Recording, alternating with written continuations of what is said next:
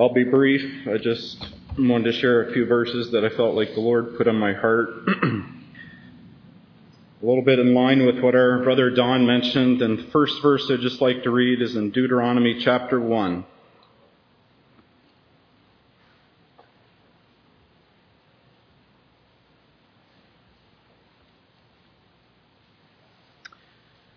In verse 30,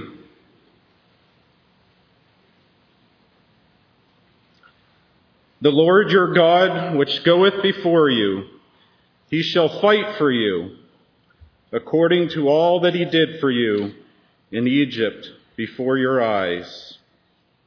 And in the wilderness where thou hast seen how that the Lord thy God bare thee, as a man doth bear his son, in all the way that ye went, until ye came into this place."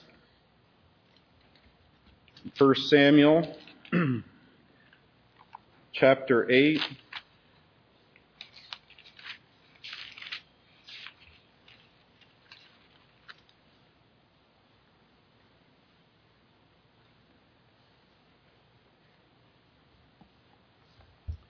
In verse 4. "Then all the elders of Israel gathered themselves together and came to Samuel unto Ramah, and said unto him, Behold, thou art old, and thy sons walk not in thy ways. Now make us a king to judge us like all the nations.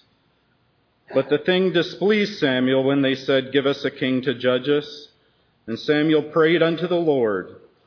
And the Lord said unto Samuel, Hearken unto the voice of the people in all that they say unto thee.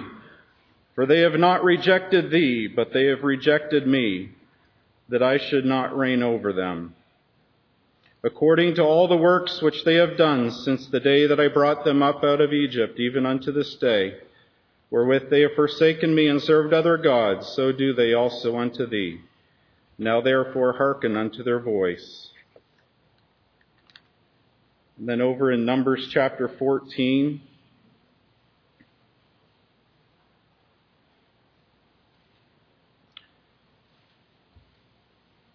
I'll actually just read a verse or two from chapter 13 first. Verse 31.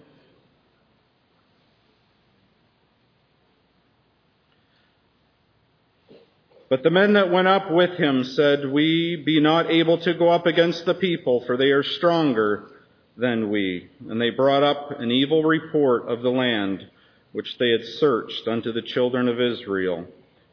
Chapter 14, verse 1. "And all the congregation lifted up their voice and cried, and the people wept that night. And all the children of Israel murmured against Moses and against Aaron. And the whole congregation said unto them, Would God that we had died in the land of Egypt, or would God we had died in this wilderness? And wherefore hath the Lord brought us unto this land to fall by the sword, that our wives and our children should be a prey? Were it not better for us to return into Egypt? And they said one to another, Let us make a captain, and let us return into Egypt. Then Moses and Aaron fell on their faces before all the assembly of the congregation of the children of Israel."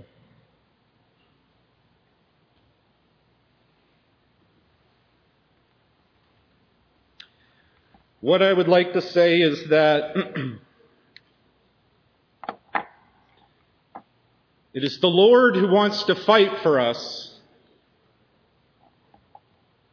I believe it was the Lord's intention that we look to him for every answer in detail in life. I believe it was his desire that we gather around him and his person and have no one reign over us than himself. And if ever there was a time in history where there is a feeling amongst young families and young people to say, let us have a captain over us and go into Egypt, today is that day.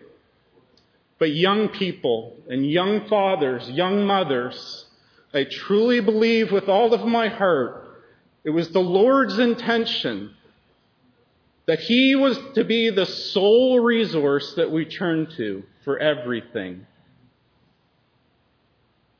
And so we have the wonderful privilege to be gathered to His name, to be gathered around His person, and look to Him for every answer and for the leading of His Spirit to bring out in our local assemblies just what we need.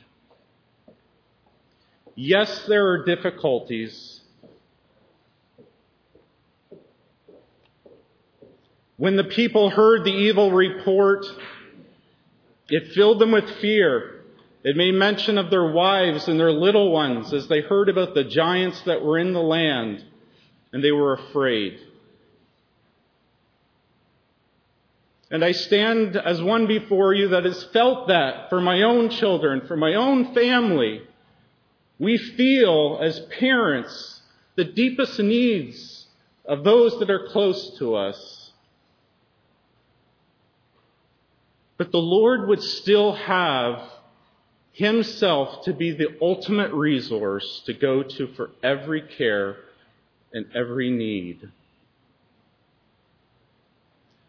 It is true that the Lord hearkened to the people when they wanted to make for themselves a king, because He knew that they were insistent upon their own way, to be like the nations around. If we look around to the culture, if we look around to what is around us, that will be the natural response. But we've had before us in these meetings the life of Abraham, the life of a man who walked by faith in a very difficult day. Do you think that that was easy for him to leave his family, his kindred, his father's house, to go to a land he knew not where? But it was a life that was marked by faith. And as the culture continues to deteriorate,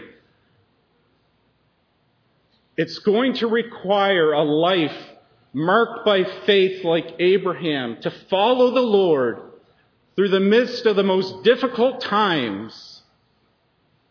And the Lord will honor that faith, and He'll give us the courage to endure whatever we have to endure. It's going to be a life that's not easy, young people. Young father, young mother, each person in this room.